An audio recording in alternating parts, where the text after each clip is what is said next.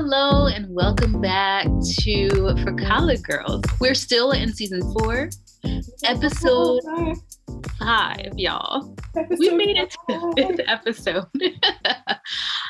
We are so grateful because in this episode, we have the amazing Siki Delenga, who took the time to share her wisdom with us and bless us so much with this conversation.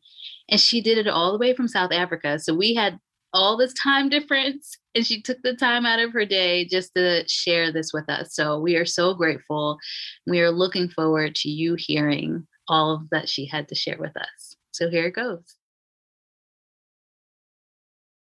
All right. Oh, this is such an exciting conversation and moment. Thank you, Siki, for just taking the time, being intentional with sharing with us a part of yourself. And if you can just, we know you, we love you, but our listeners don't, and we want them to know how awesome you are. So if you can just take a moment and introduce yourself and what we need to know about you in this time. Welcome. Thank you. Well, good morning or good evening, whatever time zone you are going to be listening at. My name is Siki Delenga. My full name is actually Sikelelwa. I always do that. Sikelelwa means be blessed. It's a command. So I pray that this will be a blessed conversation for everybody. I am in South Africa. I'm South African, and I studied MA in Washington in political communication in DC, and I came back last year to South Africa.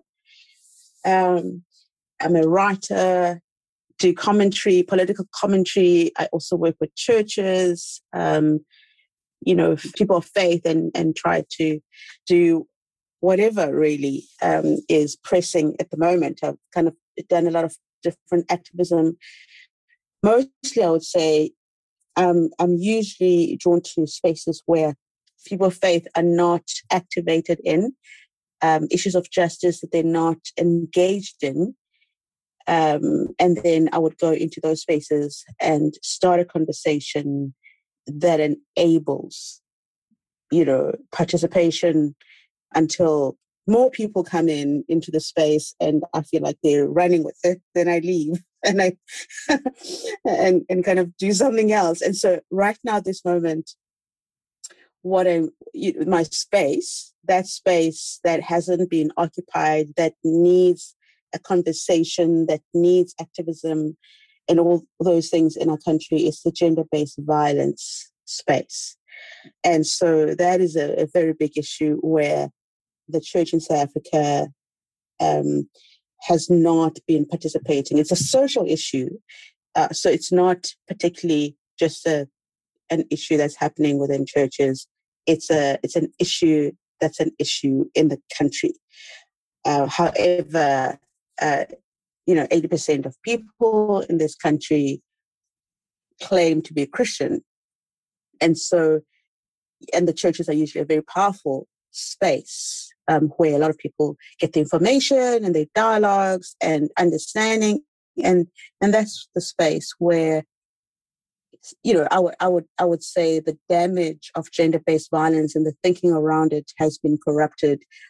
And so instead of churches and Christian theology, instead of it being a healing space, I would say that it has certainly fed to gender-based violence historically, and of course you can say, okay, you can add culture and all of that to that mixture. You can add colonialism and all the different aspects of it. So I am engaged in the church to try and get the church to be engaged in that thinking and to try and change people's minds. Or sometimes, I'll speak to radio stations that are not, mainstream radio, not necessarily just Christian radio, because people who call themselves Christians don't necessarily go to church, and a lot of time they don't. So you have to go anywhere where they are, right? So I don't know if I've already said too much, but I'm going to stop there for now. No, you did not. Yeah. So One of the things that we have been really sharing with our time with our guests is this idea of call and vocation. And this is inspired by Alice Walker's definition, womanism, along with Reverend Dr. Emily Towns' application of womanism, and talking about call and vocation as defined as a call that is doing work that your soul must have. So, wow, that is beautiful, right? When I first read that, I was like, yes, that's exactly right, right? So you already mentioned gender-based violence and how you are working within your community, specifically trying to help the conversation go on and work through how the church needs to be a better place of healing and not a place of harm when it comes to that. Right? So how is this related to work that your soul must have? I love it. God, it's so beautiful.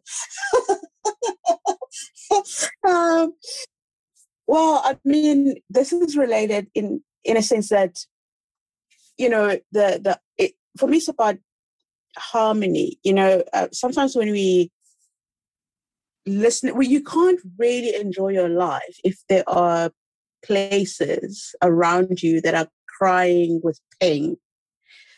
Of course, I'm a woman, but let's say I wasn't a woman. Let's put that aside and say, even if I wasn't, I would say, given the cry, how can anyone sit under a tree on a beautiful day, enjoy their cup of whatever cool drink while they're watching somebody, you know, being beaten up to a pulp? Are you really going to have fun in that space and feel like you're at peace? You know? Yeah. So while you are at that space, you cannot say that you are at peace. Your soul cannot be enjoying itself. But there's a whole experience of being a Black South African woman that is, it's like, you know, on the one hand, it's a whole story of its own. You know, since our country came out of apartheid, we carry that whole story of the Black woman being at the bottom of the whole struggle, and Black women are still the poorest compared to everybody else. And so it's a continual struggle still on every level, where we are still fighting for our freedom, even though on paper our democracy says we've been given an equal place in society from the word go, on paper, you know. So on the Constitution is perfect, you know, but in reality, our lived lives are very, very different, where we still have to fight these structural injustices on a daily basis. And one of those, I wouldn't even say it's even racially, I think in general, South African women, we have the highest femicide rate in the world, 5 times higher, in fact. And femicide, which is basically where women are more likely to be murdered by their partners. And of course, I mean, besides that, there's also the rape issue also that happens, and the crime issue, where as a woman, you don't walk, when you're walking around, you feel like you constantly have to be careful all the time. And that's very limiting. It's limiting to what you want to do. It's like, basically, especially as a Black woman who lives in the township, it's even harder in the township, because townships were created they were created by the apartheid government. They were created violently. And I would even go as far as to say townships are prisons. Really, they were built to contain Black people. After Black people's land, this land was stolen, they were kicked out of their houses. and their homes and their large, spacious places, villages. So I would say that the part of the violence that is in South Africa is, on the one hand, we didn't have this bloodbath that was expected, the civil war that was expected. However, we still have it in a sense, because it's working itself out in among ourselves. It's like a gender-based violence. So this trauma that was in society, people internalize it, and now it's become a gender war, actually, where, of course, it's women who are, and children, who are the receiving end. And so I feel like it's a very complicated issue that I'm not sure that we are, on the one hand, we can just look at it as, it's gender inequality and just stop there and fight it from, one angle. And I feel like that's also problematic, because I think if we look at, I'm sure if we look at the US as well, I do think that it's a lot bigger than, gender. It's the violence of, colonialism, apartheid, families being separated during apartheid, where men were migrant laborers and women were at home, and all those dynamics. And so I personally describe the township as a prison that was created by apartheid. Nobody describes it like that, but to me it is. That's the concept, because it was created to contain and to control. It was created for purposes of violence. And so when I was a child, I was born in the rural areas. So when I came here, I was still a child. I immediately felt scared compared to when I'm in the village. In the village, I felt free, like I felt safe. But in the township, as somebody who was born in a village, the township was a scary place, because I could feel this violence, in the atmosphere about it. It just felt very, very unsafe. And it was unsafe, and it's still unsafe. And so the gender-based violence then plays out in the home, in these confined spaces. But I don't want to say it only happens in Black families. So that's not what I'm saying, because it does happen in white homes. It does happen in Indian homes. It does happen in, I would say, across the spectrum in this country. There's this gender-based violence, which I do think a lot more work needs to be done. So for me, that's the work that needs to be done. That even though I would not have woken up and said, okay, my call in life is to fix this problem. That's not what I kind of set out to do. But the issue is so big, I have to be crazy not to do it, because as a woman, you always have to be thinking. And I'm thinking that even for me to go to the US, for example, it's because I practiced from a very young age, learning from my mother not to be intimidated by my environment, by anyone, and so because if you live in fear, because we have so many reasons to fear, especially if you're a woman and you're unprotected, you don't have a car, live in the township, maybe people with more money who live in suburbs, who have more, there's more safety for them. But if you live in generally townships where you're more vulnerable and you have to use public transport and you have to walk distances, there is a lot more possibility of interacting with people who may make you feel unsafe, men in particular, But I was brought up to be fearless, and not everybody is brought up to be fearless. And it does cost you something, because every time you have to make a decision, I am not going to be afraid. So even if I think every single person who's ever tried, every robber I've ever encountered, they've always been a man. I've never met a robber who tried to rob me like with a knife or something or anything who was a woman, Right. So So there's just so many of these levels where I've been cultured and taught to make decisions of bravery. And that's really, it's not right that on the one hand, someone can, look at someone and say, oh, look at how much, someone has achieved, how far they've gone, how much they've overcome. But it's really not fair, because nobody's supposed to have to make so many decisions that seem like everyday kind of decisions in your head. It's like your headspace as a woman, you're always thinking about your safety. And in South Africa, we cannot. We've got to have a better life.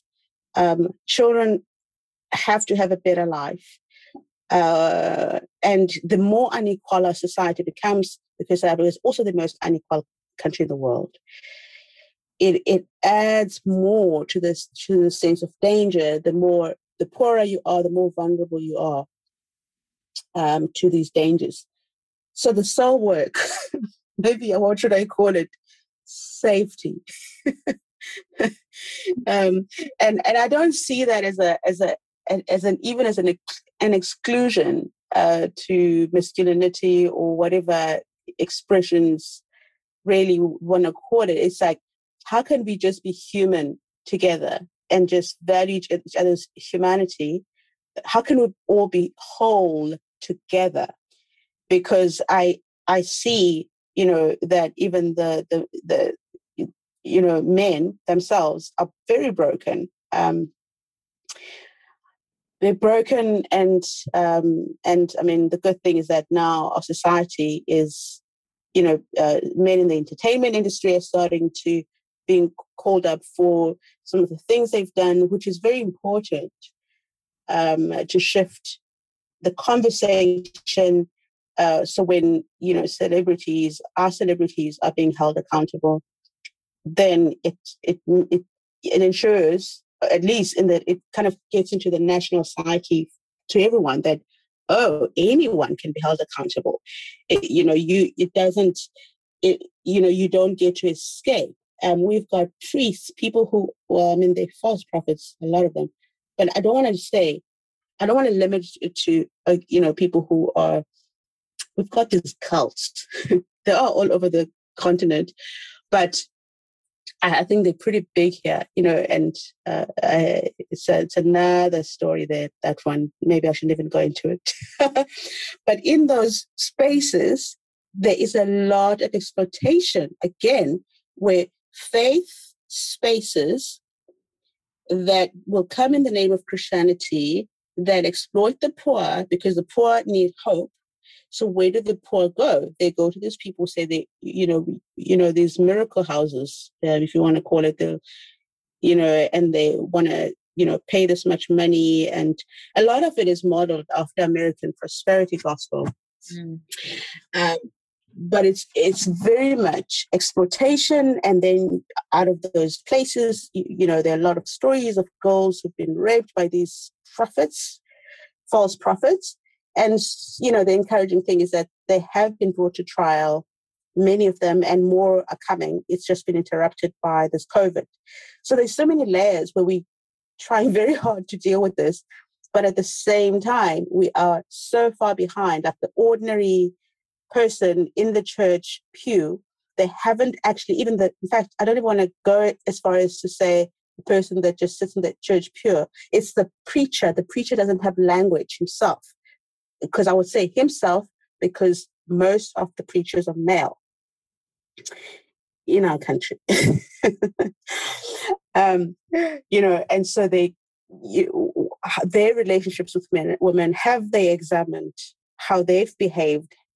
And of course, the people who've been perpetrating or holding the space for patriarchy also are women. Women are sometimes the biggest champions, sometimes bigger, in my experience, where they will, the one time where they are on the pulpit, they're teaching women how to be oppressed, basically, in a nutshell, and how biblical that is.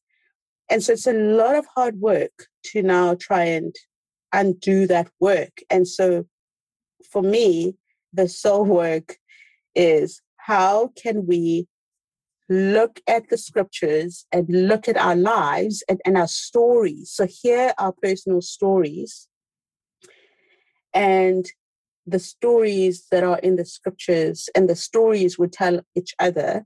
How are we reinforcing hurtful, harmful ways when our faith is supposed to be a place of healing? And how can we create spaces where those voices are heard, and the broken can say, this is how I've been broken. And, and people start sharing their stories. And of course, there's also the element of the law. The law also has to take its course. But there's not going to be healing if it's just the law or just the talking. So all these things work together. So everybody has to take their place somehow, and somewhere there I've been trying to roll that conversation where there's the story and the scriptural engagement, and try to engage different churches and different people who want to write about it, who want to think about it, who want to converse about it. And of course, because I'm also political, I will also engage our history, how it's layered with connecting us to this oppression, and what would it look like for us to walk away and free ourselves from those narratives. It's a long story, I know. but right now. No, I was just going to say, Siki, that it's a long story that there's this richness and truth that you have shared, that often when we talk about gender-based violence and when we talk about generational trauma, like we don't name, like how you, and thank you so much for the way that you have layered your own story, and just the image. I was almost traveling into your village. I don't know what your village looks like, but to be in a village that is safe and a sanctuary for you, and then to move to a township that was built for violence, that perpetuates violence and harm. I think about in the US context, so many of Black brothers and sisters have been taken from the land, brought to plantations, moved into projects, right? Like there is this history of trauma that is also situates in physical place that you've named, that I often feel like in these conversations about justice, we don't talk about place. We don't talk about how that just makes an impact. So thank you so much for naming that. And also just bringing that connection to this is the work that your soul must have. Yeah, that was just such a beautiful illustration that is like moving within me. I'm a very like feeling person, and I'm like, that's so thank you. Mm-hmm. Thank you, Laura. There was thank you for that feedback. I think, let me add a piece actually to that picture that I painted. Is that on the one hand, the village is safe because it's, it's the history, the culture, the families, all of that works together. But the other element where I want to add the gender-based, the gender element of safety in the village as a child, or even as a woman. So, I mean, I suppose even then, it's not that the village was not affected by apartheid violence. Actually, they were. They were actually also forcibly removed to smaller land. But however, there was still culture. But one of the things that made it safe for me was the presence of my grandfather. So there's also that, the presence of my grandfather, whom everybody knew. And so nobody would want to violate my grandfather's daughters. So because he was seen as a figure of protection and respect, because, even then, there wasn't necessarily safety always for women, even though there were safety measures. Culturally, if a man did violate a woman, there is a court tribunal traditionally and all kinds of things that are in place where there is accountability. But additionally to that, I would say my grandfather,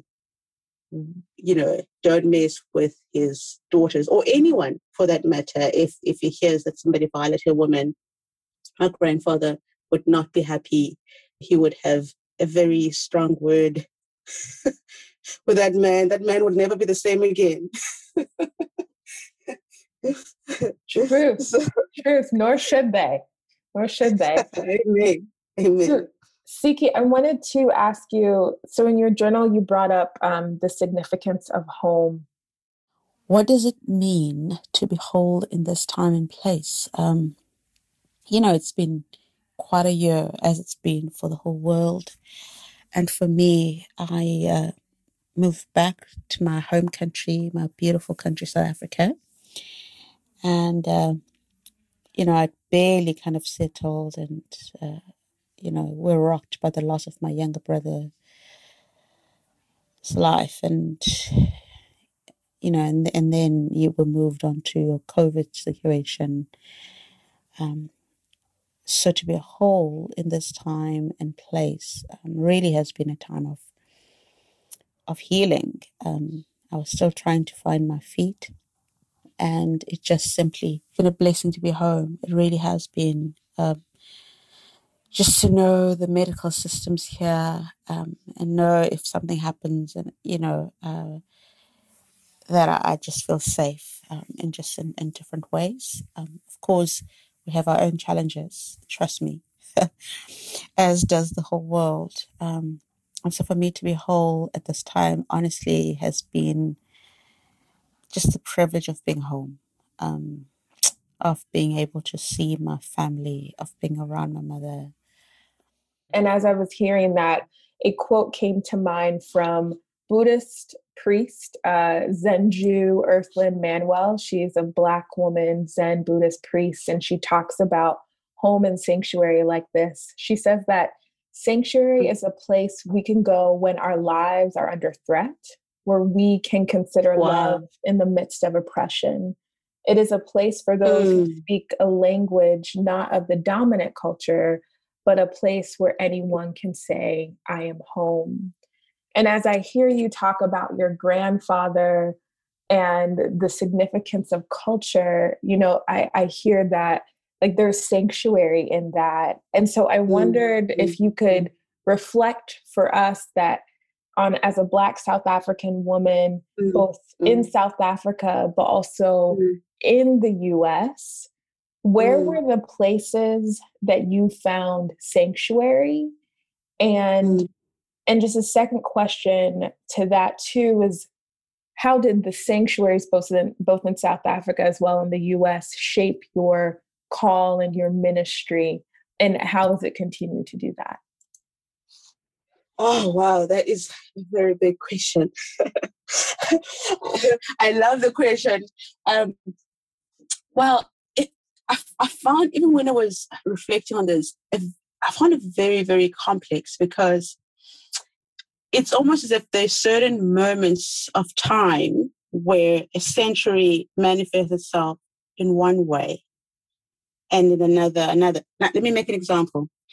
When I was in the US, living in a very white space, very foreign space, foreign but also very familiar because of the dynamics that I'm used to in South Africa, except that the violence that I was aware of that was more dangerous in America is that I was just aware of that if anything racist happens to me, there seems to be less accountability for whoever is, doing violence to me than if I was in South Africa. If I was in South Africa, there is this feeling of knowing that I'm safe because I'm on my continent, for heaven's sake, So I have that psychological back, that's kind of happening in my head, that this is my continent. You can't just do whatever you think you you're doing. Even if you're getting away with it right now, I feel this confidence that you're not actually going to get away with it, partly because usually it does get addressed in South Africa generally, but psychologically also, just I'm on my continent, there will be justice, Yep. And so in America, I found this vulnerability. And so this edge of danger, and I could feel the violence of that slavery, that psyche of slavery that still had working on white people. And I felt like their racism is more dangerous because I realized how violent the slavery element, where they felt like they had complete dominion and outnumbered the people that had been enslaved. There was something there for me to kind of be in that space where I feel like these people, there's nothing holding them, no morality that seems to be holding them, no fear that seems to be holding them to, there's nothing in them that's forcing them to say, you must feel bad about what you're doing. You will be held accountable. Whereas in South Africa, I feel like there's a part of them that they are still afraid of me because I'm in my continent, because they're less than me. So whatever they can try to do, I feel like they're still afraid when they walk away, even if they succeed. So now being in a space where I'm outside and I'm very aware of the violence and aware of the violence of, it's very interesting because I even found the pavement violent. And just the whole restructuring of America, that is just this perfection of it, where it's like it's like even the soul of the place is killed, and just the violence of the presence of the number of white people that you see, that there's so many that you can't see Native Americans, and it's just exactly the way they wanted it, and perfect as it is, it was created with violence. So that was always present to me. The space itself. I didn't need somebody to do something violent to me. And so whenever I would come across a Black person working on the side of the road, a Black man greeting me, for me, that is a sanctuary moment. I would take it, and I would just I would just feel seen.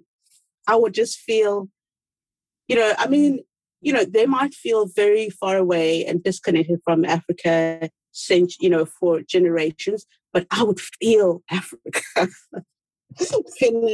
when they say hello, sister, that moment where they stop to greet me, to acknowledge me, that for me, those mornings, those moments in the morning, those moments would be sanctuary for me, because I would find it very spiritual.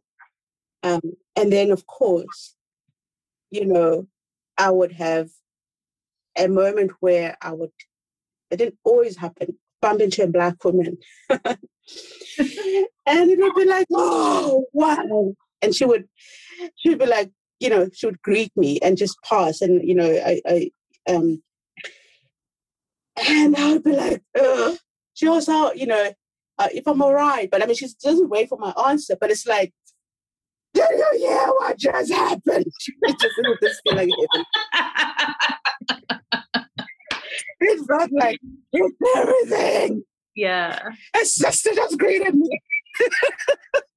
No, I mean, it's like she knows what I'm going through. She's just like releasing something strength. It was like a strengthening moment. And then, of course, I'm on campus, and campus is very white and all of that. And a lot of people are younger. And then there would be this amazing, miraculous moment where an older Black woman would walk. I swear, I'll be like, God, must be this, like this. I would feel all the spirituality that he embodies and has had to embody in order to be in spaces like that.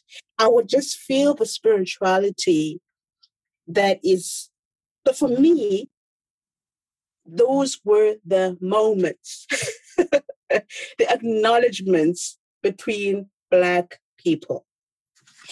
those were my sensory spaces. The especially, I would say especially the people that are working on the side of the road, because there's something about them that is less rushed, that is, they're not concerned about the academy or whiteness around them. They just take that moment. They're like, I just loved those moments. I suppose because I usually have those moments in South Africa as well, with just ordinary people. I would recognize the similarity of that, and I would find it very, very healing. So, and then sometimes, of course, I would find myself in all Black spaces.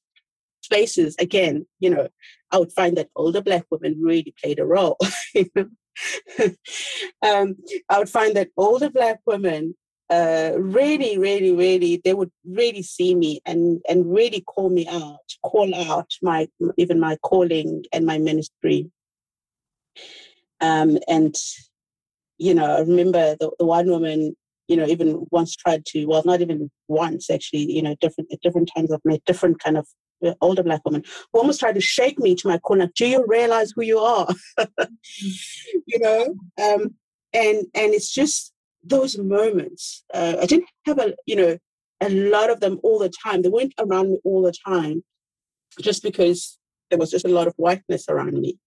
But I really, really valued those moments. So for me, it's in the ordinary. It's even in the bus. Those moments would happen. It would be, what's that place where you go and you buy a Subway, the lady decides to give you an extra slice of cheese because you're Black. Those are the best moments. Yes. Yes. That's reparations coming to life. Yes. Totally. Or go ahead. Or so there's so many of these moments where they're just there all the time. And I just found Black people so giving and just recognizing one another that, hey, we're in a hard space. We have to create soft places for ourselves. And that was very intentional. And I know that in very white spaces in South Africa as well, like certain spaces, I would find that also where Black people would do that. So I was familiar with that secret spiritual language we speak to one another to just, give ourselves, soft spaces and spaces to breathe so that we can, I've been with my people. And then you go, and you've got a little bit more strength to tackle the world.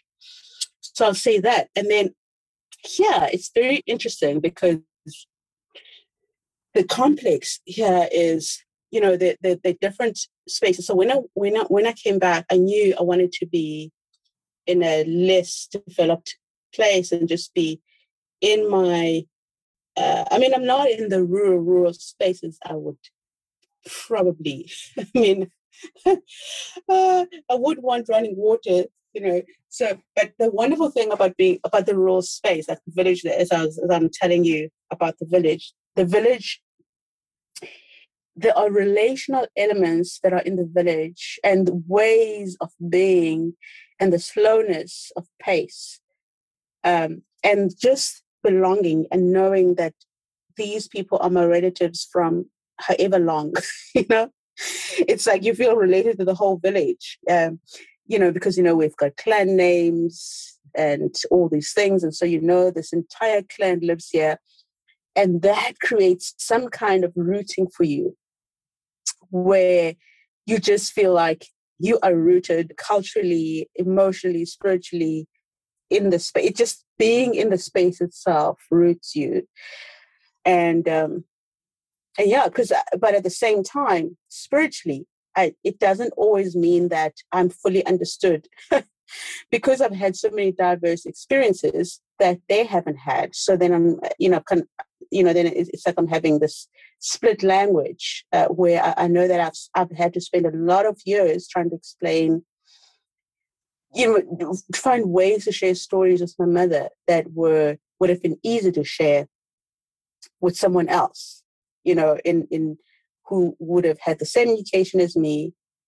And so it's like being at home long enough to be able to find language to explain a world she's never been to and bring it to her, in her own language, and actually find the time to find the words in my language to explain those things and share those moments, and then let her experience the life that, in a sense, she enabled me to be able to experience, while she could not, because she just didn't have the same access as me.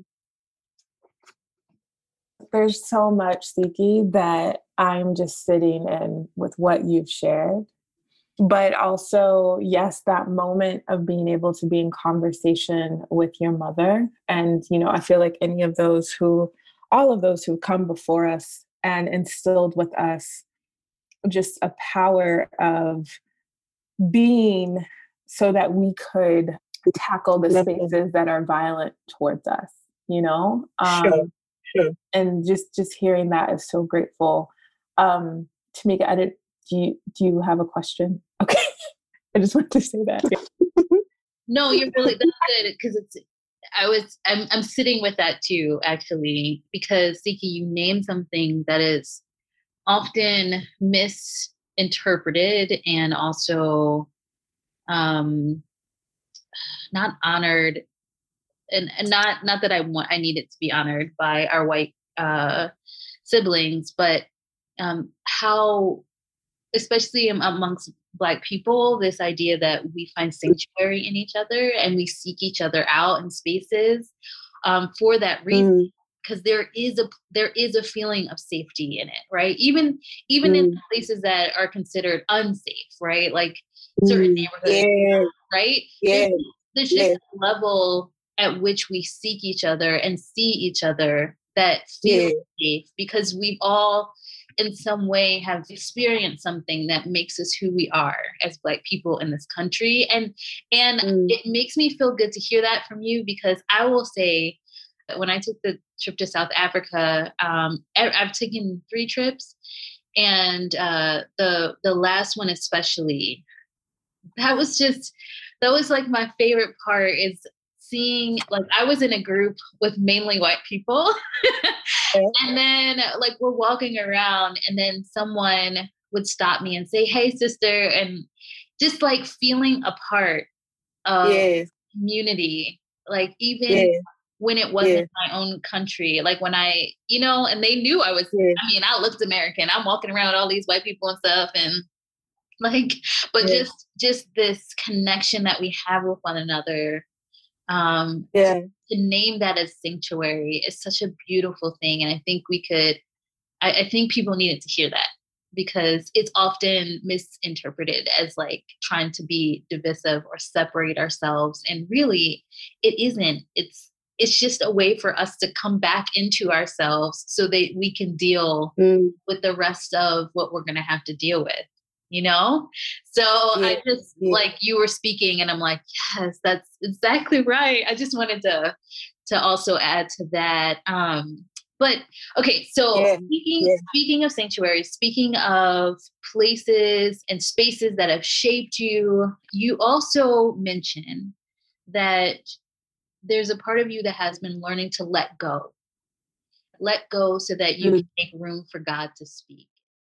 And so one of the things that God's been speaking to me about lately is ways of letting go, letting go of places I've been that have really shaped who I am, whether it's thinking deeply of, what am I bitter about, and letting that go. Just really walking lighter.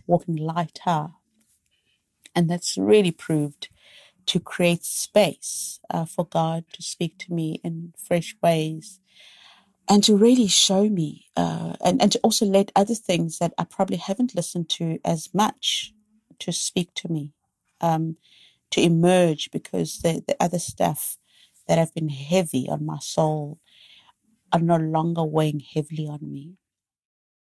And I'm wondering if you could share kind of where you have found God speaking to you as you've been letting go, and what are some things you're trying to still let go of So that, and you also mentioned not just God, but so that other things can start to speak to you, right?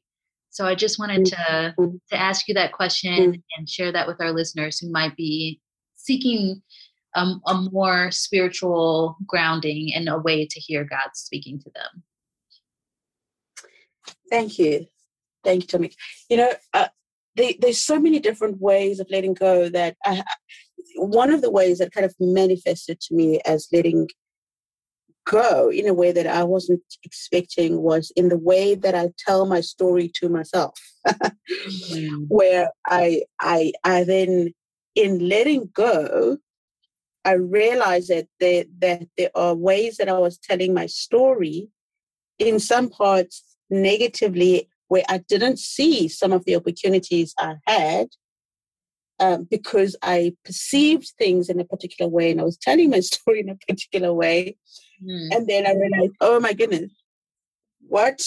You know? And it you know, and some of the most negative ways where I had been telling myself my own story to myself, I then learned that some of those parts were actually not as negative as I thought they were. And you know, it's like, it would be like a painful thing for me, you know, where I was pretty sure, you know, this and this and this didn't happen. And then I realized, no, actually, I missed this and I missed that. And so some of it has been, you know, the bravery to see my story in a different light and to be able to own to own parts of my story in a way that I haven't been able to own before, and then to make, you know, different decisions where I'm thinking, okay, how am I going to approach life from henceforth now that I've learned this and this and this about myself? And that, for me, I would say it's part of this letting go, where I will pray and say, you know, God, show me, you know, shine your light on my life, you know, and just show me what am I not seeing? Show me my blind spots. Because sometimes I think part of being burned out is just being, we carry layer after layer after layer after layer, sometimes without reviewing our own story. So on the other hand, you know, there is a story that affects us that's bigger than us. In my case, you know, I lost my brother, which was very, very sad. It's more than sad. I actually have no words for it. And so the grieving process, and on the one hand, I mean, I've lost so many family members through different times in my life. I've never made peace with death. But I think with experiencing death as often as I have, it's also, in a sense, shown me not to be defeated by death. Because death itself is not a finality, because those are one of the spiritual lessons. Because the whole thing about spirituality to me is that it's much like how we live, that it's meant to be experienced. It's an experience rather than, you know, a set of ideas that I think about spirituality, but it's my communion with God, my communion with Holy Spirit. It's what is being revealed to me. What is a thing that is going to bring healing to me right now? And that might not be the most comfortable thing. It's being open to not being necessarily what doesn't look like the most comfortable thing to hear is sometimes the very thing that's going to heal the most. So just truth in the innermost person. And I don't believe that I have to understand a spiritual idea in order for me to know this is God speaking to me here. I don't know the fullness of this. I don't know how it works itself out, but I'm going to pursue it until it opens itself up to me. And so one of the things that have come up for me is, a very famous scripture that I've heard a million times. Come to me, all you who are heavy laden, and I will give you rest. And that has been like where I've been all my life. I have read the scripture, I have heard the scripture, and suddenly it was like it came to life for me. It came and it just gave me breath. Come to me, all you who labor and are heavy laden, and I'll give you rest. Take my yoke upon you and learn from me, for I am gentle and lowly in heart, and you will find rest for your souls. For my yoke is easy. And my burden is light. Oh, my goodness. And so for me, I feel like this is the core unburdening I'm trying to do here. It's coming to the scripture and to know that what is the lived experience? What does it look like for me? What are those things where I'm laboring? Where am I heavy laden? What would rest for my soul? What is rest for my soul? It's just such a beautiful invitation, because we are bombarded with so many needs in the world and all the ways that we feel we can contribute or need to contribute.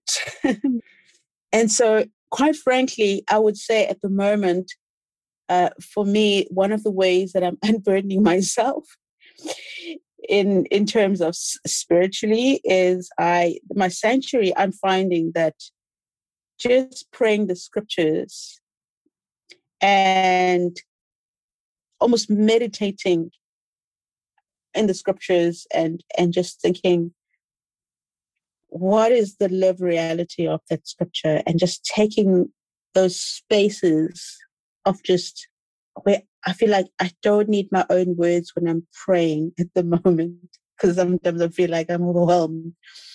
So I can just pray the Psalms because they were written, they're already saying what I want, what I actually want to say better than what I want. Even if I'm praying the same thing, I'll pray. I'm quite happy to pray the same scripture for a whole week, for a whole month,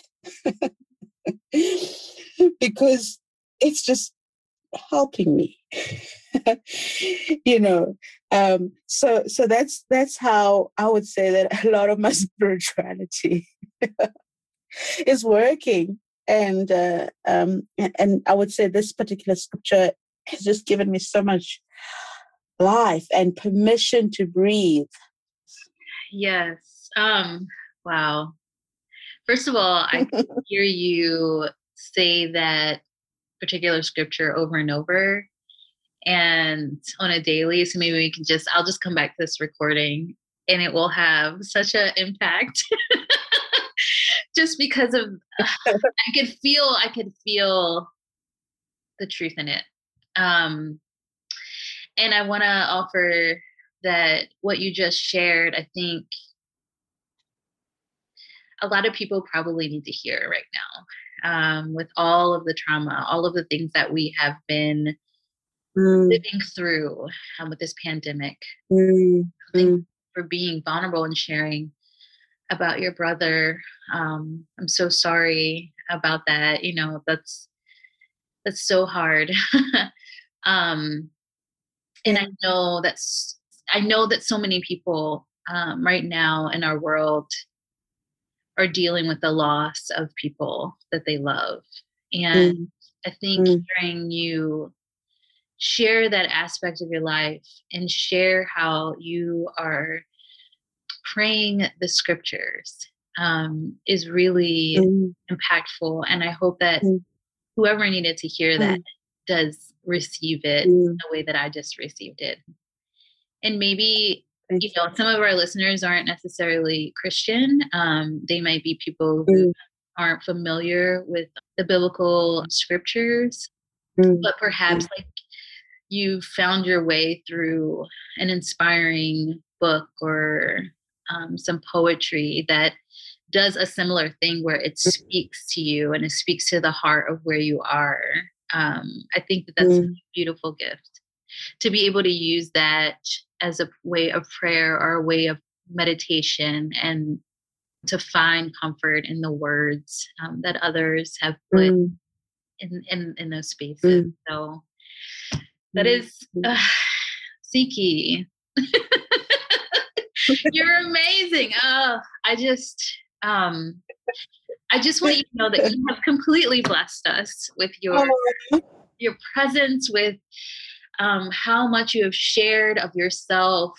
And this has been kind of a long time coming. So we're very, very, very grateful that you have taken this time all the way from South Africa, 7 hours ahead of us, to do this interview, to share a part of your story with us, and just to be a part of this conversation. So I just want to thank you. We want to thank you so much for giving us your time and being in this space with us. We are very, very grateful. Yes, beyond grateful. Thank you, Siki. And if you can share with us, how can our listeners continue to follow and support your work? Well, thank you so much. You're both wonderful. I mean, I listen to your questions and your reflection. I'm like, oh, so wonderful. I just love it. It's been such a blessing. Thank you. So this is how people can follow me. If they go to Amazon, I have poetry books. One is called Word of Worth, and one is called Love. It's like a love collection poetry book. And that's all I can say. Otherwise, you can follow me on Twitter. I don't really necessarily recommend following me on Twitter because I go all crazy. Maybe that's why they should follow you, Siki. How can they follow you on Twitter? What's your handle?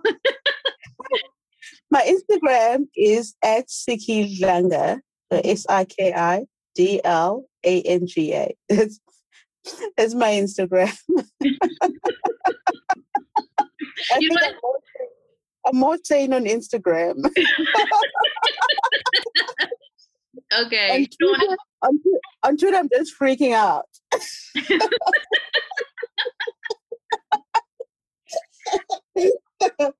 Well, tis the nature of Twitter, if we're being honest. Like, right? But thank you so much again, and please make sure to support Siki Dlanga. Did I say it right? It's Dlanga. Dlanga. I'm gonna get it. Okay. Yes, but you can say Dlanga if you just so that people spell it right. It's DLANGA. Yes. Dlanga. Well, you can follow Siki, support her work. Her poetry is absolutely gorgeous, as you probably can tell just by hearing her. And we are just grateful to have a beautiful sister in South Africa that we are connected with. And now you are connected with her. If you haven't already been, right? Because she's been doing this for quite some time. So, So again, we just want to thank you so much for your time, and we look forward to having another conversation with you some other time.